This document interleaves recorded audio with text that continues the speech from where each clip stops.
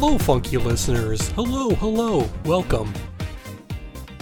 Hi. Hi. I'm the only... I was going to start saying hello in a bunch of different languages. I couldn't think of any of them. Hola. Konnichiwa. That's all I got. I don't even know hello in French. Au revoir? No, that's goodbye. Hello, and welcome to Funk Radio, where we clearly know things about stuff. We know things about the world. This is your host, Peter. And this is your host, Kyle. And Kyle, today we're talking about something that we do know something about. Something near and dear to my ass. There are going to be so many puns in the show. I feel like that needs to be just a tagline for the entire podcast. Okay.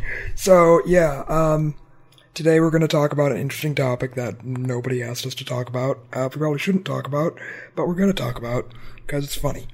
To be fair, I think pretty much everything we talk about nobody asked for. But at least this is something that probably has some wider appeal than most. That should be our tagline. Funk Radio. You didn't ask for it.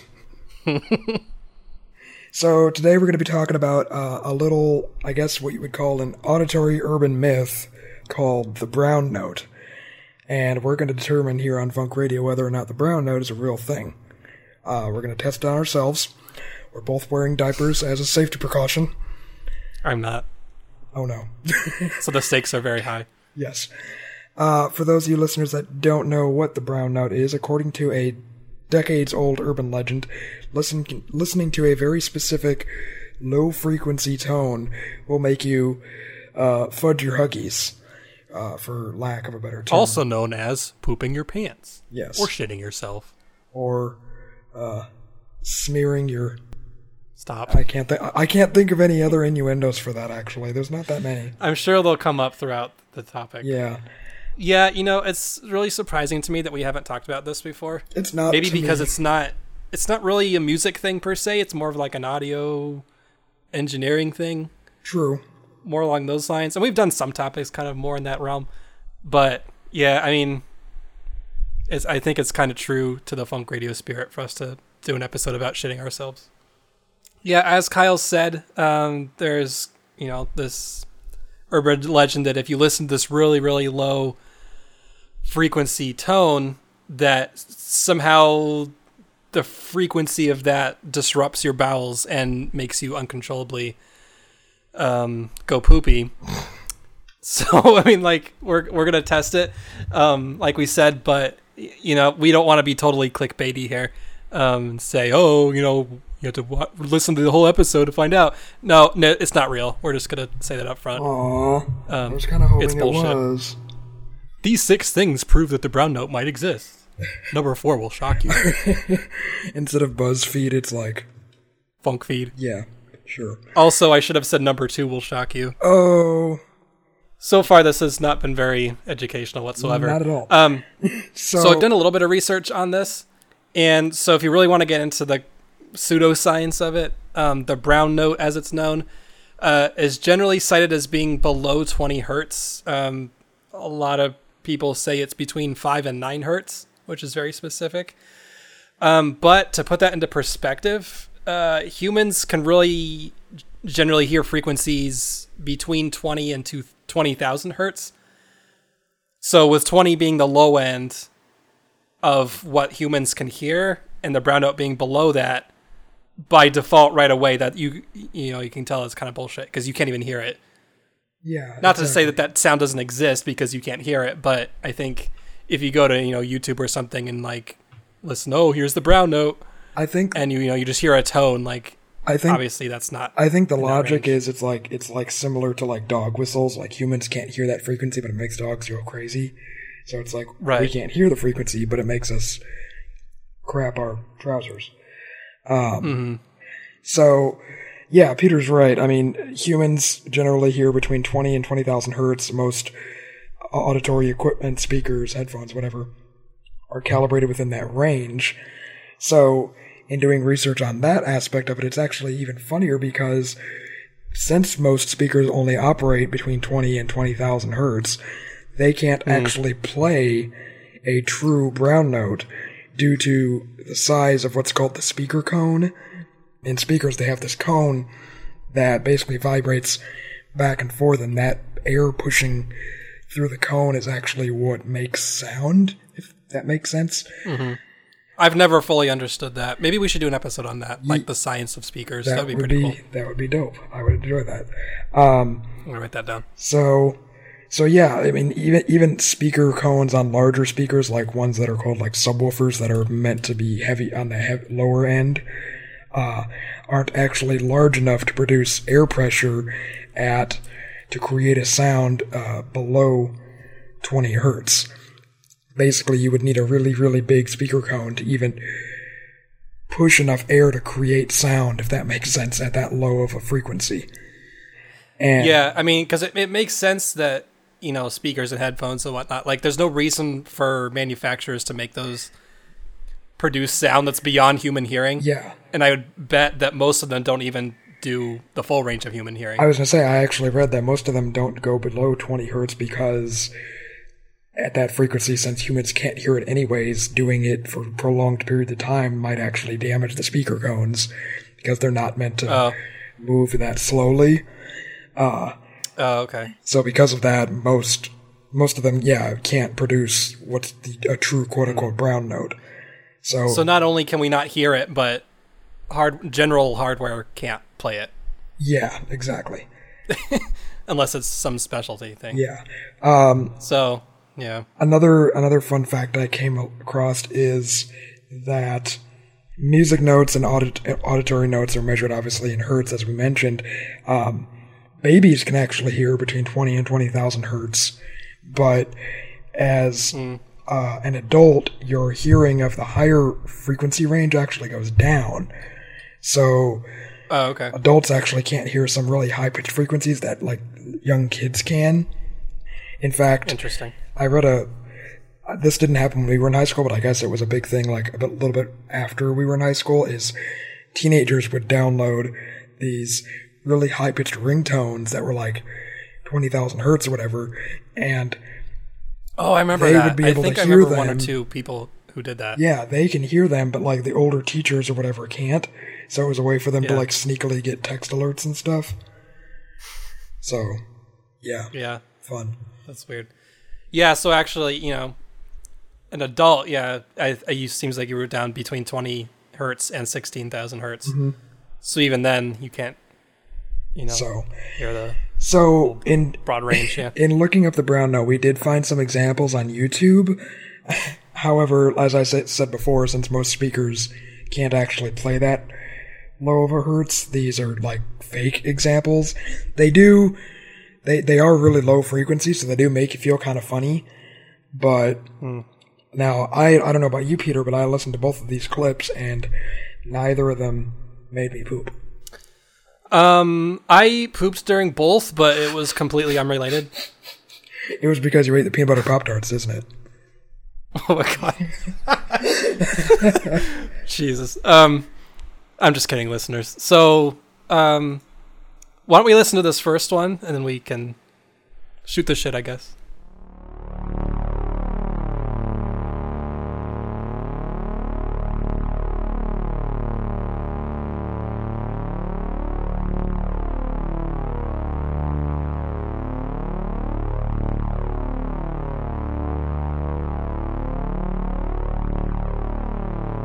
It sounds like the old THX theme.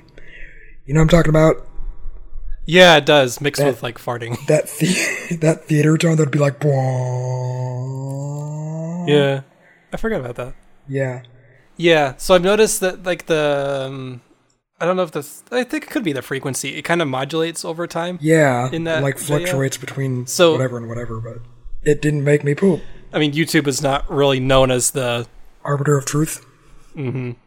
True.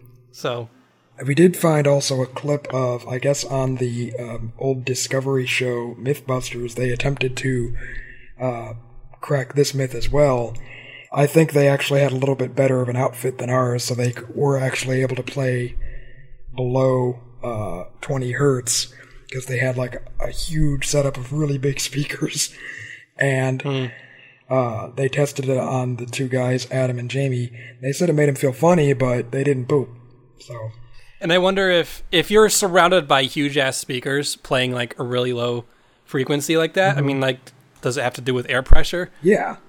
Basically, or something like that. That could basically be why you're feeling funny. Yeah, and not because it's Adam. Yeah. Adam was even saying after he was tested, he's like, it felt like it was like a thumping in his chest, or whatever. That's weird. So, like we said, it's not real. Mythbusters busted it. Even if it were real, most people couldn't actually hear it, let alone have the speakers to play it. So, how did this stupid brown note thing get started? Well, I guess to look at it, we kind of have to look at the science of it and how sound is produced. And really, sound is just changes in air pressure in space that reach your ear and your brain interprets as sound or audio, whatever. But from a physics standpoint, air is actually kind of an inefficient medium for transferring low-frequency vibrations, especially, in passing through organic matter like a human. So, basically, because of that, like, no amount of air pressure produced from a speaker is really enough to, like, harm a human body if it's just, going through the air and then hitting them, right? Right. However, where this myth got started and where it actually can kind of harm you is if a speaker is basically connected to you and it's using you as the modulator and not air, if that makes sense. Oh my God. Then it starts to get freaky. So, I guess at the dawn of the U.S. space program in the late 50s and early 60s, when they were testing the idea of what harmful effects their rocket flights and space would have on astronauts, they actually ordered vibration tests that used cockpit seats, like a rocket chair, whatever, that were mounted to a vibration table that could transfer really low frequencies through the seats directly into the human subject. So they tested really high power levels of 160 decibels, which is like literally louder than a jet engine. I think they were actually trying to test like the loudness of a rocket. That makes sense, yeah. And they were testing it at really low frequencies of like 2 to 3 hertz. Which is even below what we were saying earlier about. Yeah. And subjects that were submitted to this actually suffered symptoms such as motor ataxia, which basically means like you can't really control your limbs, nausea, visual disturbance, degraded task performance, and difficulties in communication. A lot of people think that these tests done by NASA are kind of what started that whole brown note myth, was, they played low-frequency notes at astronauts and they felt weird. However, the difference between this test and the normal idea of playing audio is that these vibration tables that were transmitting audio vibration sounds were directly connected to the people. It would basically be like having a big-ass speaker and just laying it on top of you.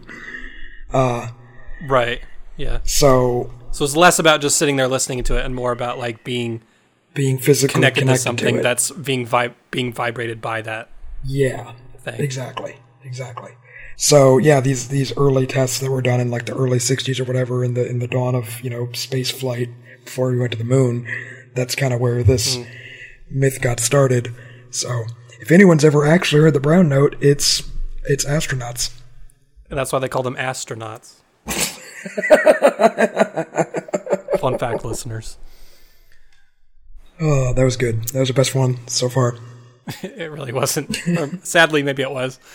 Yeah, and so in terms of like how how it got started, sure, like the space program and all that, how it kind of has continued to exist over the decades. In the age of the internet, sure. I mean, there's no shortage of commentary these days about fake news and all that stuff. And obviously, even in years past on the internet, it's always been known as kind of a breeding ground for. I was going to say South Park did an episode on it even, where like scientists were using it to like make people shit, and because it's South Park, they actually were just shitting themselves violently.